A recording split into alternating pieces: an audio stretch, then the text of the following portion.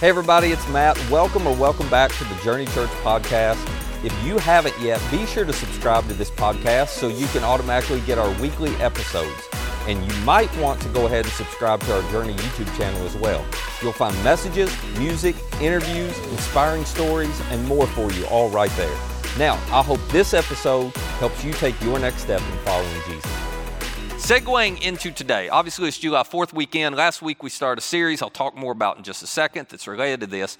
But one of the questions that I have been getting a lot, and I think the July 4th weekend brings it to the surface, is, okay, Matt, well, as Christians, what's our role in America? Like, what should we be doing? And last week we talked a little bit about some of the things we're doing that I think are hurting our country. Today I want to talk about what our role and responsibility is and how we can help as Christians, how we can make our country better, but it may not be in the way that that you have thought of before, and it may not even be in a way that you like. But the easiest way I know to explain it is this. Whenever you're wondering, you've had these conversations maybe, whenever you're wondering, well, wonder what Jesus would do. You know, if Jesus were here today, I wonder what Jesus would do. I'll tell you how you can figure that out. Here's a little pro tip. All you have to do is look at what Jesus did and look at what his early followers did in the culture in which they lived. If you will pay attention to that, because they were in a culture, Roman Empire, Jewish temple, both were godless in their own ways, both were oppressing them, they were stuck right in the middle. If you will look at what they said and what they did in their culture, it will give you a great clue as to what we should do in our culture. So with that as a context, I want to take you all the way back to AD 112, when Emperor Trajan was ruling the powerful Roman Empire. The problem was there were a series of setbacks that the empire had experienced in 112, and Emperor Trajan was trying to figure out how to put an end to them. Now, the Romans had an assumption that they just believed to be true. The Romans believed that anytime they experienced setbacks, it was because they had angered their Roman gods. Okay, you could understand that. They had angered the Roman gods, and so the only way to end the setbacks is to appease the gods. So Trajan immediately begins to try to pinpoint who or what has angered the Roman gods that's leading to this difficult year that we're having. And it wasn't hard for him to point blame and fix the blame on someone. He fixed it on the Christians, on the Jesus followers. And the reason he did is because Jesus followers were the odd, unusual group in the empire who did not worship or believe in all the gods. They only had one God. They said he was the true God, and none of the other gods even existed, that they were all made up. So you can imagine this created a little bit of controversy and turmoil in the Roman Empire. And so Trajan immediately assumed, well, the reason the gods are angry with us is because we got these Christians among us, and they won't even worship the gods. They won't even acknowledge the gods. And so Trajan sends an order. He issues an order to all the governors throughout the empire. And he tells them in AD 112, I want you to arrest all of the Christians in your communities and your provinces and imprison them, because we're going to make our gods happy again. Now, this order that he issued, it's prompted or sparked a letter from Trajan's relative, Pliny the Younger. Okay, and Pliny the Younger was the governor of what we now call Turkey today. That gives you a little context. So Pliny the Younger is the governor of this big province, and Pliny, when he gets this letter and begins to execute this order, he realizes he has a problem. Pliny gathers up as many Christians as he can. He puts spies among them, to infiltrate them and try to figure out what's going on, because Trajan had not told them what crime the Christians had committed. He hadn't told them what to charge them with. So Pliny's like, okay, Trajan clearly knows something's wrong with these Christians, but I don't know what offense they've committed, so I got to figure it out. So he puts all these spies in among them. He begins to arrest some of them and interrogate some of them, and he gets stuck. He gets stuck because he cannot figure out what these Christians have done that deserve for them to be imprisoned. And so he writes back to his relative Emperor Trajan. And he says, hey, I'm trying to do what you asked me to do, but I need some clarification. I need some direction. Now, I just think this is so cool because, AD 112 is 90 years after Jesus left the earth. It's a generation removed from the very first Jesus followers.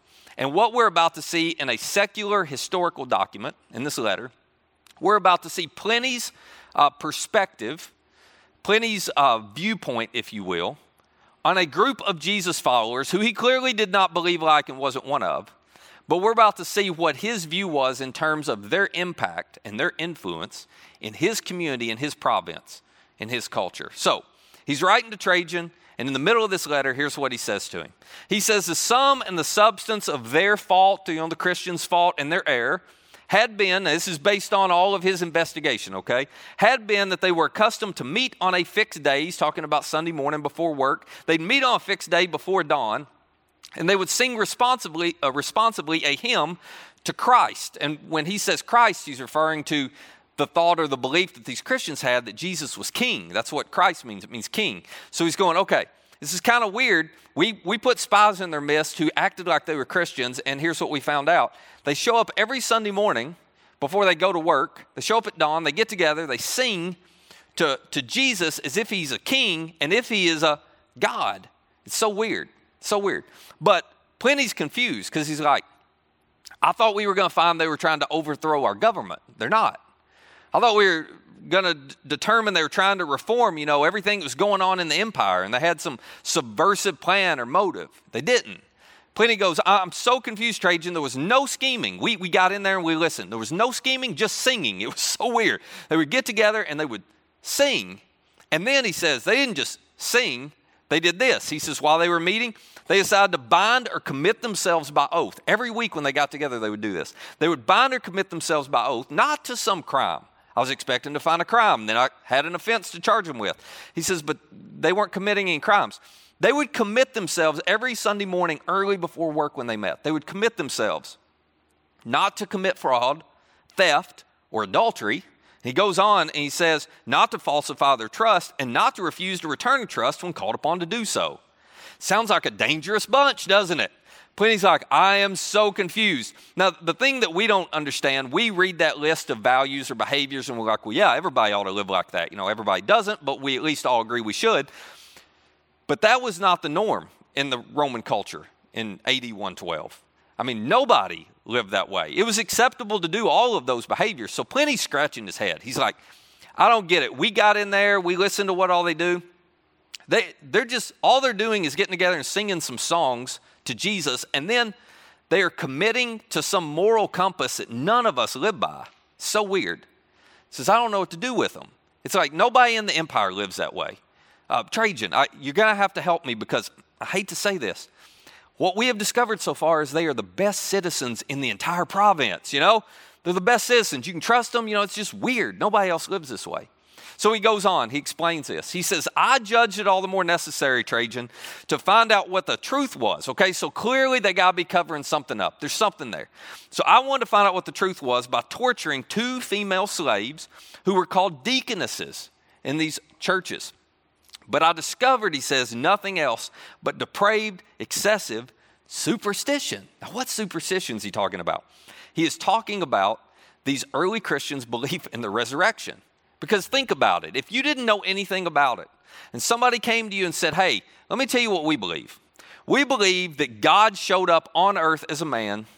He was crucified on a Roman cross. He was put in a tomb, and 3 days later, he walked out under his own power, alive. You'd go, you're nuts. That's what you would do. So Pliny's listening to all this, and he's going, oh my gosh, they believe the craziest superstition. But they're the most well-behaved people in the entire province. But they believe this dumb, ridiculous, do they even have a brain? Like, why would anybody believe that? But wow, look at how they behave. Anyway, he goes on.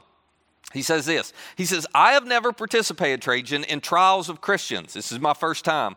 I therefore do not know, because we've tried to figure it out. We can't. I don't know what offenses it is that the practice to punish or to investigate, and to what extent.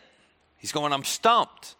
We can arrest them, but I don't know what to charge them with. I'm sure you do, Trajan, so I just need you to let me know. And then he explains why he's so hesitant. Okay, now listen to this. He says, I therefore postpone the investigation and hasten to consult you, Trajan, for the matter seemed to me to warrant consulting you, especially because of the number involved. Now, that's significant, okay? He goes, all right, Trajan, I'm out here in Turkey, and this thing apparently started in Jerusalem, which, Jerusalem's like the armpit of the Roman Empire. Like, who even cares about the Israelites over there? But anyway, apparently it started there, but somehow it has spread here. And as I began to investigate and filtrate their ranks, and figure this out to execute your order, Trajan, I've realized there's a huge number of people who are following this Jesus and believe he is king and believe in this superstition that he was resurrected. Now, they're all very well-behaved citizens. But there's so many of them. So if I execute this order, I just want to make sure you know, Trajan, it's going to turn our communities upside down because it's going to impact that many people. As a matter of fact, he goes on to talk about just how shocked he is at the number and the type of people who are now a part of this thing that they called the church. He writes this next. He says, for many persons of every age, and we read this, guys, and we just kind of yawn like, well, yeah, of course. Our church has people of all ages. This was shocking to him. He's going, all right, we got into this movement they call the church, and this little group. We showed up on Sunday morning before work with our spies, and we discovered young to old, they were all there. And then he's even more shocked by this. Of every rank, here's what he's saying. We got in there, and we found all the way from slaves to government officials and everybody in between. And Trajan can't believe it because in that culture, these groups of people never mixed. These groups of people didn't view each other, equal dignity, value, and worth. No, they'd never be. And he says, our spies get in there, and a slave and his master and his government official, they're all sitting right next to each other. And they're all treated equally within the church. He says, it makes no sense. I mean, you don't find this anywhere in our culture. And then the other thing that shocked him, he says, and also of both sexes. All right, so we got in there, and there were women who were treated as equal with men. And in their culture, that just didn't happen. He's going, it's so strange. Once you get inside this little gathering called the church, once they step inside wherever they're gathering on Sunday mornings early, you just find that they're all loved and treated equally. He says, I don't know what to do with it because we've never seen it in our empire. But I will tell you this, if I go arrest them all, it's going to create big waves in our community. They're all going to be endangered. And then he describes to Trajan what his conclusion is on what he's discovered. He says this, for the contagion, what an interesting word, for the contagion of this superstition, this group of people who are believing in a resurrection, for the contagion has spread not only to the cities, but also to the villages and the farms. Pliny's going, Trajan, you just need to know, it's everywhere. And I don't know, when you issued that order, maybe you thought it was just going to be a few people and we'd make our Roman gods happy. And I'm happy to arrest them all and imprison them. But I'm just telling you, they're everywhere. And they're the best behaved citizens in our entire province. They believe something that's crazy. But man, do they treat people well. Now imagine, and this is why I wanted to read this letter to you. Imagine if that is what Christians in America today, imagine if that's what we were known for. Because nobody in AD 112 hated these Jesus followers because of how they behaved. Nobody had a problem with how they behaved. They only had a problem with them because of what they believed. They only had a problem with them because they said, Jesus is the only king and the only God, and we're not going to worship any of your Roman or Greek gods. That's what created the issue. But their behavior, oh my goodness, it was the best in the entire province. Imagine if that was the reputation of Christians today. That people in America looked at us and said, what you believe about a dead man walking out of a tomb, that is nuts. Why would any of you believe that? But oh my gosh, you are such incredible people. I would have loved to have more of you working at my workplace, and I'd sure love to have more of you in the neighborhood. And I don't ever want my son or daughter to believe that crazy thing you believe, but I want my son or daughter to marry somebody like you because I'll never have to worry about you honoring them or treating them unjustly. I mean, you're gonna honor them and treat them so well. Like nobody loves better than Christians. Imagine if that were true. Clearly, I don't have to convince you of this. Clearly, that is not the reputation we have. But imagine if it was. So, today is the second part in this short series we're in called Choosing Sides, the best thing Christians can do for the red, white, and the blue. And if you're not a Christian or a follower of Jesus, you picked the perfect series to come to because this does not apply to you. So you can sit back and relax and laugh at all of us Christians who have such a hard time doing this, but you're off the hook. But for those of us who are Christians, this is a bit of a challenging series. It is not political, so if you weren't with us last week, it's the first thing I need to say. This is not political. This is about what it would look like for Christians to stand in the middle, because the middle is where Jesus is always found. He's not to the right or the left, because when you go to extreme right or extreme left, solutions are never found there. Solutions are always found in the middle. And as I will make this point and explain this in just a minute, Jesus is always found in the middle. And so what would it look like for those of us who are Christians to choose above right or left? And you all have your political leanings, and that's perfectly fine. Nothing wrong with that. But above that, what if you said, I'm going to elevate, as a Christian, I'm going to elevate Jesus and his view above my political party's view. I'm going to elevate people above my preferences. I'm going to elevate people above my politics. I'm never going to let my political view be more important than the person who's sitting beside you. I'm always going to love one another the way Jesus has loved me, and I'm going to make Jesus' mission greater than my opinion. Imagine if we did that. Imagine what that would look like. Well, Jesus and his earliest followers modeled for us and taught us exactly what it would look like. And according to Jesus, it is a better way to live, and it is one of the most valuable things that we can do as Christians for our country. Here's the way he put it in one of his most famous sermons. You may have heard of it. It's called the Sermon on the Mount. He said this to Christians, to followers of Jesus. He said, you are the light of the world. This is your role. This is your responsibility. You're the light of the world. Implication, well, the world's dark, right? Implication, the world is dark. But your job's not to judge the darkness. Your job's just to be a light for the darkness, which simply means this. As Christians, why should we ever expect people who don't follow Jesus to value what Jesus values? I mean, what reason do they have to do it? Why should we ever expect people who don't follow Jesus to live as if they are in the light when they're not? But what should happen, according to Jesus, is we should live our lives in such a way that people who've never seen what it looked like to live out the values of Jesus go, oh my gosh, I don't know that that's really true, that he died and came back to life, but man, I hope it's true, because I would love to know that is true, and I would love to live that way, and I would love to experience that kind of love. In other words, our behavior, according to Jesus, should be so attractive and so appealing that people hope that our message is true. He goes on to unpack this. He says, a town or city built on a hill can't be hidden. That's what you're supposed to be like as a Christian. You know, your light should be impossible to miss in the middle of your culture, in the middle of your community. He gives another metaphor. He says, neither do people light a lamp and put it under a bowl. Instead, they put it on a stand. It gives light to everybody in the house. So he's like, all right, as Christians, you got to figure out how to live in such a way that you're not dimming your light, And then he gives us, as Christians, our marching orders. Here's what he says. In the same way, I want you to let your light shine before others, that they may, and here's what I don't want you to miss, that they may see your good deeds. Now, somewhere along the way, we as Christians have gotten confused, and we think we are most like Jesus when they know our beliefs. That's what we think.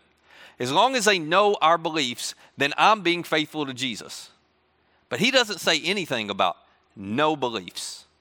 He says, no. I want you to let your light shine in such a way that they see how you live, that they see the light, that they see your good deeds, your behavior, not your beliefs, that they see your behavior, and they will glorify your Father who's in heaven, which is just Jesus' way of saying that you will live in such a way that's so attractive that they'll want to know the same God that you know, that they'll want to follow the same God that you follow. Your job and my job as Christians is to be known for that. Not known for our opinions, not known for our beliefs, and not even known, quote unquote, for all the things we believe are right and true. Because after all, if you are right, but you are unloving, as a Christian, you're wrong. As a Christian, you missed it. Because Jesus only gave us one command. So just one thing you got to do. You got to love one another the way I've loved you. So to be right and to be unloving is to be wrong. This is what those Christians in Turkey, under the reign of Pliny the Younger and Emperor Trajan, this is what they were doing. They were letting their light shine so people could see their good deeds and be drawn to their Heavenly Father. So for all of us who are Christians and we're trying to figure out what's the best way to help our country, I'm worried, what's the best thing to do? Okay, well, maybe the best thing to do is to follow their example. Because after all, they changed the world, and they weren't even trying to. They changed an empire, and they did it without getting any power or control. They didn't even reach for power and control. They just changed it with their behavior. They changed it with their love. So maybe we should follow their example. Maybe we should decide that we are not going to elevate any political view before the person that's sitting next to me or the person that's sitting next to you. Maybe we should decide that we are going to live our lives in such a way that what we are known for most is not our views or our opinions. Because if it is, we've missed it as Christians. What we are known for most is the extraordinary, grace-filled, Jesus-centered love that we have for others. Maybe what we should be known for is, oh my gosh, these Christians, they just always do what they think love requires of them. It's amazing. They will sacrifice on behalf of the person across the room from them because that's what love requires them to do. Now, if we became known as that, if we became known as people who were willing to stand in the middle, it just might earn us the credibility to let our light shine and introduce people to our Heavenly Father. But that would require you and that would require me to stop choosing behaviors that dim our light, to stop choosing behaviors that burn bridges, and to stop choosing behaviors that cause us to lose the credibility and the influence we have to even tell somebody about this God that we say loves them. So if you're sitting there, and I get this, I got some of these questions this week, it was all great. If you sit there and you're thinking, well, what do you mean when you say stand in the middle? Well, I want to explain to you what I mean. But first I want to answer the question about, well, what about truth, Matt? Okay? Because there are things that are right and wrong, and people need to know, what about truth? Okay, let me talk about that one first. When Jesus showed up, you know how John described Jesus? John said Jesus was full of grace and truth. They didn't swing to one end or the other. He was full of both at the exact same time. Now, we all have a tendency to swing one way or the other. Some of you are more wired to swing to be what you would think or call all grace. It's all grace. I just want to give everybody a pass. We're just going to accept everybody. Let's not make anybody upset. Let's not ruffle any feathers, Yeah, that's kind of where you are. The problem is, this isn't even grace. Because if you take grace and you remove truth, well, you don't have grace anymore. Because without truth, you don't even know you fall short and you need grace. Does that make sense? So you can't have grace if you don't have truth. But on the other hand, some of us tend to swing all the way down to the truth end. And when you're down at the truth end, you know what you want to do? You want to make a point. That's what you want to do. You just want to let everybody know this is right, this is wrong, period. You ought to change, Just going to make a point. Neither one of these are loving. Neither one of these are loving. Truth without grace is a terrible burden to bear, and it repels people quickly. Grace without truth, well, that doesn't help anybody. It's not even real grace. Jesus wasn't either one. Jesus was full of grace and truth at the very same time, which, by the way, is what it means to love. It means to be full of grace and truth. Grace and truth looks like this. Hey, I care about you more than I care about my opinions. So I'd love to understand you, and I'm going to be curious enough to ask you questions about your point of view and why you feel the way that you do. And then I can lovingly explain to you that I view the world a little differently, and here's why I view the world differently. But the thing is, I'm going to explain it to you in a way that's very clear. You don't have to believe like me or agree with me for everything to be good between you and me. No. I'm going to accept you and love you, and you can belong, and we can have a relationship even if we never agree on this. I'm never going to elevate my view above you. That's what it looks like to love. So, of course, there are times where you talk about truth, and I believe this, but you guys know this. There's a way to talk about it that communicates extraordinary value towards the other person.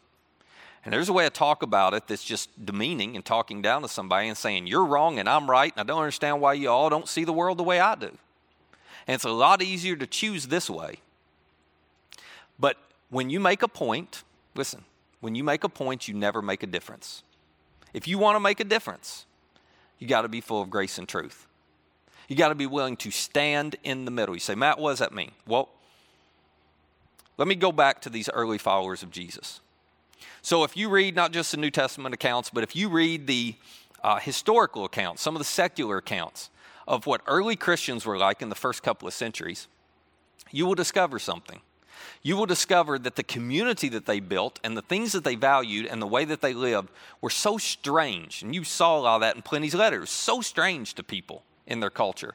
For example, their community, well, it was known for 5 things, 5 different characteristics that just made Romans and Greeks scratch their head. As we saw in Pliny's letter, these early movements of Jesus followers, they were multi-racial and multi-ethnic. They were, if you read some of the letters, you will discover they were anti-infanticide. And here's what I mean by that. So it was a common custom. It wasn't even considered immoral. It was considered just normal. It was a common custom among the Romans.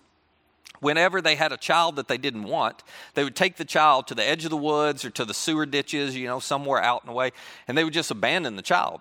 There had no qualms about this. It wasn't like, oh my gosh, no, there was no guilt. This was just normal. They would just abandon the child, and one of 2 things would happen.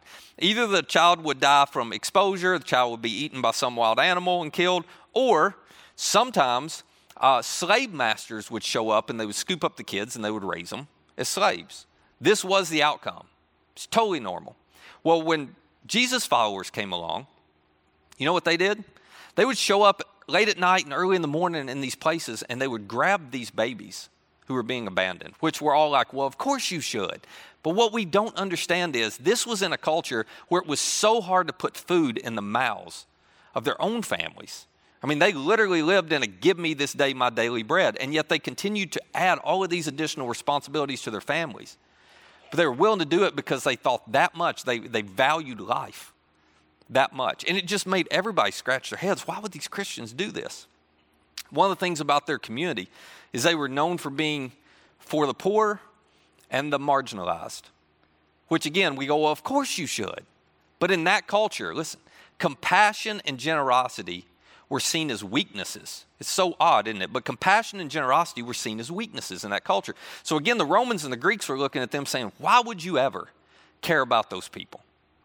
Another thing that they were known for was a revolutionary sexual ethic. Because in that culture, it was just assumed, well, as a woman, you have to remain faithful to your husband. As a husband, you can do whatever you want to do. Doesn't matter. You sleep with as many people as you want to sleep with. The men held all the upper hand and all the cards in those scenarios. And the Christians came along and said, nope, we're on an even playing field. And I'm going to be men had to say, I'm going to be as committed to you as you are to me. And we're going to have commitment and faithfulness within our marriage relationship. It was revolutionary in that culture. And then the 5th thing they were known for, which just made everybody scratch their head, was this commitment to non-retaliatory forgiveness. Non-retaliatory forgiveness. Nobody could understand how when they were in prison, when they were persecuted, while they just continued to choose to forgive, there weren't uprisings, there weren't revolts. They forgave. So, I bring that up because if Christians today, if we were known for the same thing, where would it put us in our culture? I'll tell you where it would put us, I think. Multi-ethnic, multicultural, well, that's something associated a little more with the left, isn't it? Some of the pro-life stuff, it's associated more with the right. Care for the poor and the marginalized, that's something associated more often with the left. The sexual ethic, that's so associated a little more with the right. And then a commitment to non-retaliatory forgiveness, well, neither party wants anything to do with that, don't they? I mean, it's like, nope, we're going to attack each other. So if we were actually known for this, you know where it would land us? Right in the middle. That's where it would land us. And that's where you would find Jesus. Now, I don't want you to miss this. And I understand for some of you, the way you were raised and how you've been taught, this is hard to wrap your head around. But I'll just promise you, if Jesus showed up in America today, he would not be a registered Republican. I know, it's shocking. He would not. You had some pastors tell you he would. He would not. And he wouldn't be a registered Democrat. You know why? Because there are certain things in both parties. There are times when both parties have commitments and priorities that do align with Jesus' values, and he would stand right in the middle and he would applaud those. And there are plenty of things in both parties that do not align with his values. and he would lovingly address those. But if you live in a world where you believe that your political party, whichever side it is Jesus' political party, what has happened is you have given your allegiance to your party over Jesus. And you have allowed your politics to shape your faith and view of Jesus until you view him as somebody that's not even accurate. But you've made Jesus into who you want him to be so that he'll agree with your political party. That's not where you would find him. You'd find him in the middle. The reason I bring that up is because if that's where he is, for those of us who follow him, shouldn't that be where we are? I'm not saying you can't have a political party you appreciate more or lean towards. I'm not saying that. But I'll tell you what's hurt us deeply as Christians is we have not been willing to stand in the middle and call out the evil on both sides.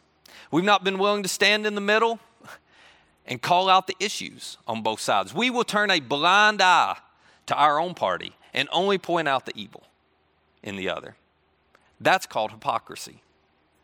So if we want to have influence, if we want to let our light shine, let's worry a little bit less about making sure we make a point and everybody knows what we think is right and wrong on everything. Let's worry a little bit more about standing in the middle with Jesus and being honest about what's going on both sides of us. Let's make it a priority that above, our political party winning, the thing we're most concerned about is seeing people introduced to the grace and the love of Jesus, because that'll help people on both sides. Let's do what James, the brother of Jesus, said, and let's make sure we do not make it difficult for people to turn to God. Let's make sure we don't make it difficult for Republicans or Democrats. Let's make sure we don't post and say things that just tick off half of the community and turn them away and they're not going to listen to us anymore. How dumb is that? It's dumb unless your political party winning is the most important thing to you as a Christian. But if it is, just acknowledge, I'm not actually following Jesus anymore. My allegiance is to my party and not to my king. Because if it's to the king, we'll stand in the middle. And we'll be willing to deal with the things that are happening on both sides of us. We'll be willing to make unity our priority. And we'll become known as people who love one another as Jesus has loved us, who always do what love requires of us. And suddenly, because we've chosen not the red side or the blue side, because we've chosen a different side, suddenly, people in our country will realize, there is a difference between non-Christian Republicans and Christian Republicans. There's a difference between non-Christian Democrats and Christian Democrats. And it's a good difference. I don't agree with what they believe, but oh my gosh, do I love having them in our communities because of how they behave. What if that's the side that we decide to choose? It's the best thing as Christians we can do for the red, white, and blue. Let me pray for us. Father, would you help us to know what to do with this? Because the middle is a really hard place to stand. The middle means we get criticized and crushed from both sides. But if we're going to have any integrity, if we're going to have any humility, the middle is where we need to be. So, Father, as Christians, would you help us to elevate you and your purpose and calling and mission over any opinions we have? Help us to put you and other people before any political views. And help us to demonstrate, like your early followers did, what it looks like to love one another in a bite and devour one another culture. And it's in your name we pray. Amen. Hey, if you'd like more content like this, subscribe to our YouTube channel and download our Journey app to access all of our recent message content. And our app is the easiest way to share this content with a friend. For more information on our church or to find our app or our YouTube channel, just visit journeycalway.com. That's journeycalway.com. Thanks for listening.